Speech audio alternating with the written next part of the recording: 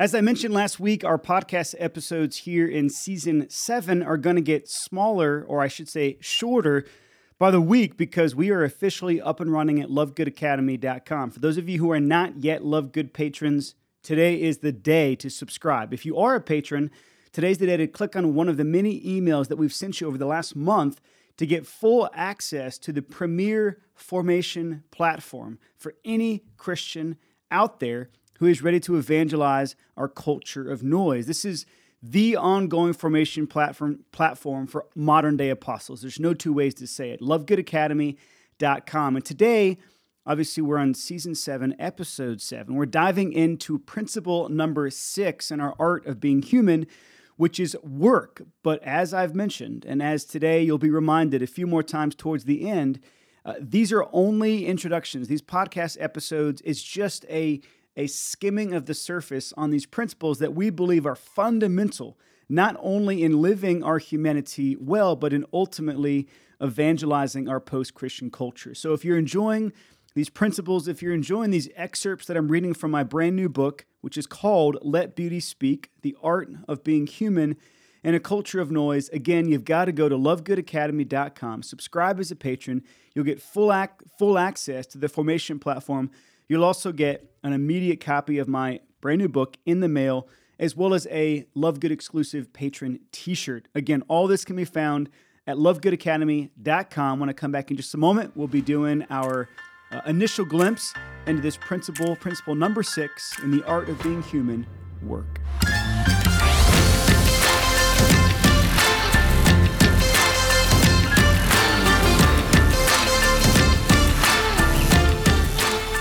Welcome back, everybody. I think I forgot to mention this in the intro. For those who don't know me, my name is Jimmy Mitchell, and I'm the chief curator here at Love Good, but I'm also the author of this brand new book called Let Beauty Speak, The Art of Being Human in a Culture of Noise. And today on the podcast, we are diving into principle number 6, which is also chapter 6 in this little book. And again, it's not really a deep dive. The book certainly is. The education platform is certainly a deep dive. But today, we're just going to take a quick glimpse into this principle of work. What does it mean to be sanctified by our work? What does it mean, in fact, for every moment of our day, whether we're out there working, in corporate America, whether we're a stay-at-home mom or a full-time student, how can work not only sanctify us, but bring God glory and even help Him save souls? It's kind of an amazing idea that for me has been percolating for most of the last 15 years and is hugely inspired by some really key people, namely St. Josemaria Escrivá and Pope St. John Paul II, as well as St. John Henry Newman. I want to begin with, where this chapter in Let Beauty Speak ends, which is a quote from St. John Henry Newman, which is pretty famous. It's one that has been quoted thousands, millions of times, I would say, over the last century or so, ever since he first wrote it in 1848. And I'll just read a brief excerpt of it, and it goes like this. God has created me to do Him some definite service. He has committed some work to me which He has not committed to another. I have my mission. I may never know it in this life, but I shall be told it in the next. Somehow I am necessary for His purposes, as necessary in my place as an archangel in His. If indeed I fail, He can raise another, as He can make the stones children of Abraham. Yet I have a part in this great work. I am a link in a chain, a bond of connection. He has not created me for naught. I shall do good. I shall do His work. I shall be an angel of peace, a preacher of truth in my own place, while not intending it, if I do but keep His commandments and serve Him in my calling." End quote. And he goes on to talk about this unique and unrepeatable role that each of us have to play on planet Earth in our unique and unrepeatable lifetime. Now, I first came across St. John Henry Newman while studying abroad in England. This was back in 2006. I was studying philosophy at the University College London, and the only way to study philosophy at a school as secular as UCL is to make sure that you're only reading the writings of philosophers whose names begin with an ST period. So I did a lot of St. Augustine and a lot of St. Thomas Aquinas. And he wasn't yet canonized, but I was coming across a lot of now St. John Henry Newman. Now, he's arguably the most famous Anglican convert, really, of the 19th century. Imagine Billy Graham, okay, who in many ways you could say is the most famous American evangelist of all time, but certainly in the 20th century, one of the most famous Protestant evangelists across the world. I mean, there are highways named after Billy Graham in the great state of North Carolina. He's a giant. There are entire movements, mass movements of conversion that many people trace to Billy Graham's earliest crusades back in the 70s. Now, I bring this up because Billy Graham is a bit of an American icon, especially when it comes to Christianity. Well, John Henry Newman was similarly an Anglican icon in his lifetime, up until the point where it was legal again to be Catholic. Now, this was in 1850. We have the restoration of the Catholic hierarchy, which basically means it was no longer illegal to be Catholic. Can you imagine that? After the Reformation, after King Henry VIII declared himself head of the church in England, you've got 350 years where becoming Catholic, being Catholic, especially being a Catholic priest, is almost a death sentence. Now, John Henry Newman was alive towards the end of that period of great persecution of Catholics in England, but also alive at the beginning of the restoration of the hierarchy, which is to say that, he had to answer the question, what do I believe about this Roman Catholic Church? It was the obvious elephant in the room for any Anglican in the year 1850, specifically in England. And what's crazy is Newman was a part of what was called the Oxford movement. So he was already somebody who cared deeply about theology. I mean, he was already a great Anglican preacher, a great Anglican theologian. But when the church suddenly became legal again, in other words, you could practice the Catholic faith without any fear of persecution, Catholic parishes were restored, bishops were coming back. Sort of a crazy thing for an American to imagine, but for Newman, it was sort of a wild and crazy time, and many of his sensibilities were already very what you would call high church, as close to Catholic as you can get. Now, Newman is in many ways an intellectual predecessor to G.K. Chesterton, who's the most obvious intellectual predecessor to C.S. Lewis and J.R.R. Tolkien. Now, it's kind of hard to imagine this, right? But when Newman, probably well into this restoration of the hierarchy, 1850s, 1860s, when he started to show signs of becoming Catholic, it freaked everybody out. And ultimately, he did become Catholic, but much to the chagrin of the Church of England, much to the chagrin of many of his closest friends. I mean, the parallel here is obvious. Imagine Billy Graham becoming Catholic a couple of decades before he died. That's what it was like when Newman became Catholic. And not only that, he obviously goes on to become a Catholic priest, a great Catholic theologian, and before he died, he was given the red hat. He became what we call a prince of the church. He was named a cardinal, John Henry Newman. Now, he was beatified about 12 years ago. He was canonized about 2 years ago.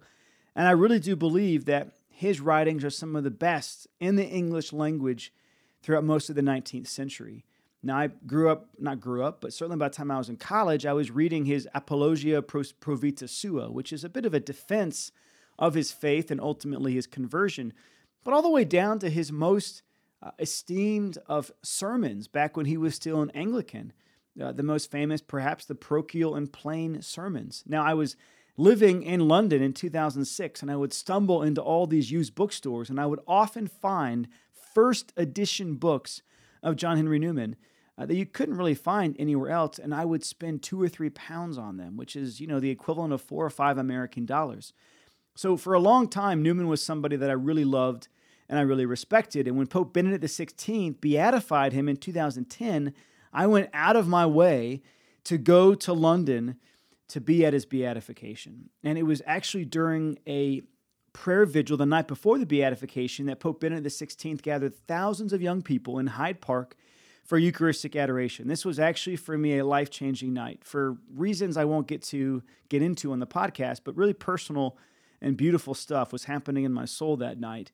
And while sharing this quote of Newman, the one that I shared at the very beginning of this episode, you see this real meditation from Benedict the 16th about the definite service, the definite work that all of us have, that God has given to each of us in our lifetime. And now I'm quoting Pope Benedict the 16th. He said, "No one who looks realistically at our world today could think that Christians can afford to go on with business as usual, ignoring the profound crisis of faith which has overtaken our society, or simply trusting that the patrimony of values handed down by the Christian centuries will continue to inspire and shape the future of our society. We know that in times of crisis and upheaval, God has raised up great saints and prophets for the renewal of the church and Christian society. We trust in His providence and we pray for His continued guidance. But each of us, in accordance with his or her state of life, is called to work for the advancement of God's kingdom by imbuing temporal life with the values of the gospel. Each of us has a mission. Each of us is called to change the world, to work for a culture of life, a culture forged by love and respect for the dignity of each human person." End quote. So what's crazy is I'm there in Hyde Park, and I'm a couple of years out of seminary, and actually 1 year, only a year and a few months out of seminary, a few weeks out of a serious relationship, and really uncertain about most areas of my life. But it was almost like a spiritual bomb went off in my heart that weekend. And I realized that the definite service, the definite work that God was calling me to, and that He had been calling me to for many years up until that point, was this ongoing formation of young people, this work of evangelization and discipleship with the young church. Now, anybody who knows me can see how that calling has carried me through the last decade of my life. But it's not just a mission, it's also a work, a sacrifice of praise, as it's often called. You read through the Psalms, and this is the great work of the monks down through the centuries, is to lift up a sacrifice of praise. Now, this is part of why Opus Dei, founded by Saint Josemaria Escrivá, chose that Latin phrase, Opus Dei, the work of God. It used to only really refer to the work of monks who, in their prayers, in their ora et labora, prayer and work, were lifting up this sacrifice of praise, this work of God, day in and day out for His greater glory and for their sanctification. Now, one of the things that Josemaria Escrivá, and especially Opus Dei, has taught many of us is the great dignity of work and the great glory that we can give God in our faithfulness to our day-to-day work. And this can really be traced back to the beginning of creation. I mean, what does God say right there in Genesis chapter 1, verse 26? He says, "Let us make man in our image, after our likeness, and let them have dominion over the fish of the sea, and over the birds of the air, and over the cattle, and over all the earth." He uses the word, of course, dominion, not domination, right?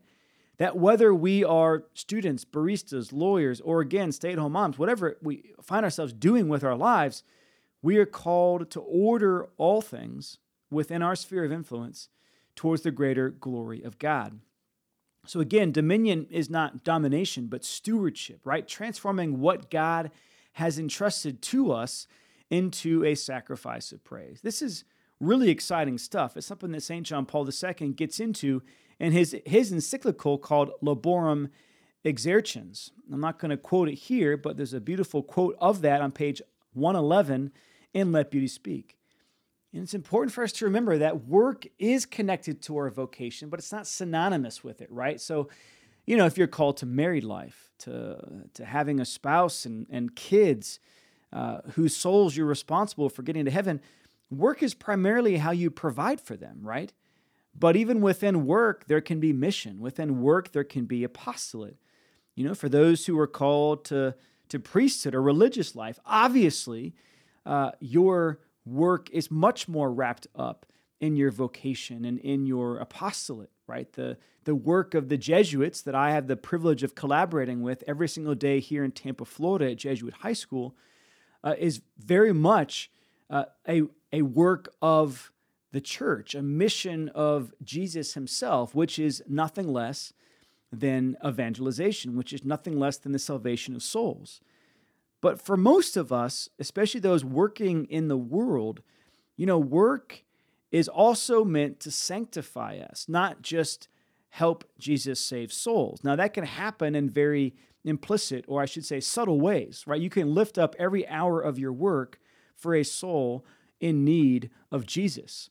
Every hour of your work throughout an entire workday can actually be an intentional prayer of intercession, which is pretty cool and pretty powerful. That suddenly gives dignity to every single little bit of work that we do. But it's also meant to sanctify us, right? It's through work that we learn the virtues. It's through work that we can actually grow in fortitude, prudence, charity, hope, justice. It's an amazing gift that God gives us that is really meant to provide us the opportunity to give Him, our Creator and our Savior, to give Him glory.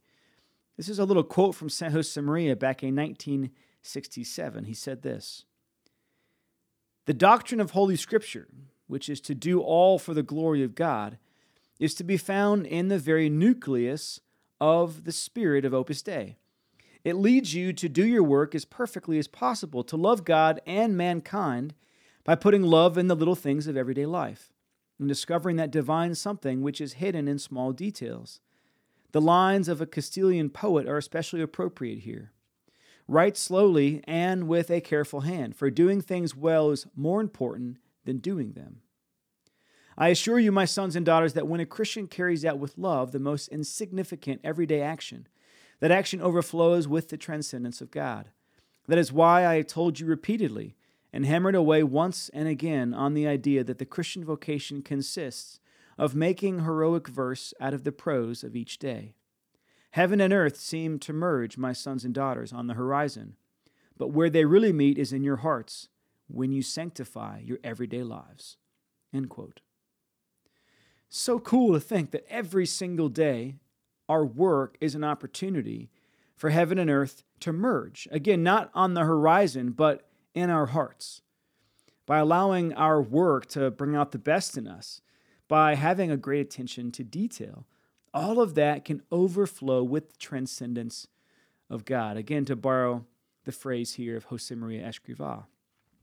The reason that work as a principle immediately follows leisure, at least in our art of being human, is because it's really important to remember that we work for the sake of leisure, not the other way around. This is an idea kind of at the heart of Joseph Pieper, a great German philosopher and theologian. But it's so easy to think that we work and we work and we work, and that's primarily what our lives are all about. And then when we enter into leisure, let's say for those of us who work in education, these last couple of weeks of Christmas break have been pretty leisurely for most of us.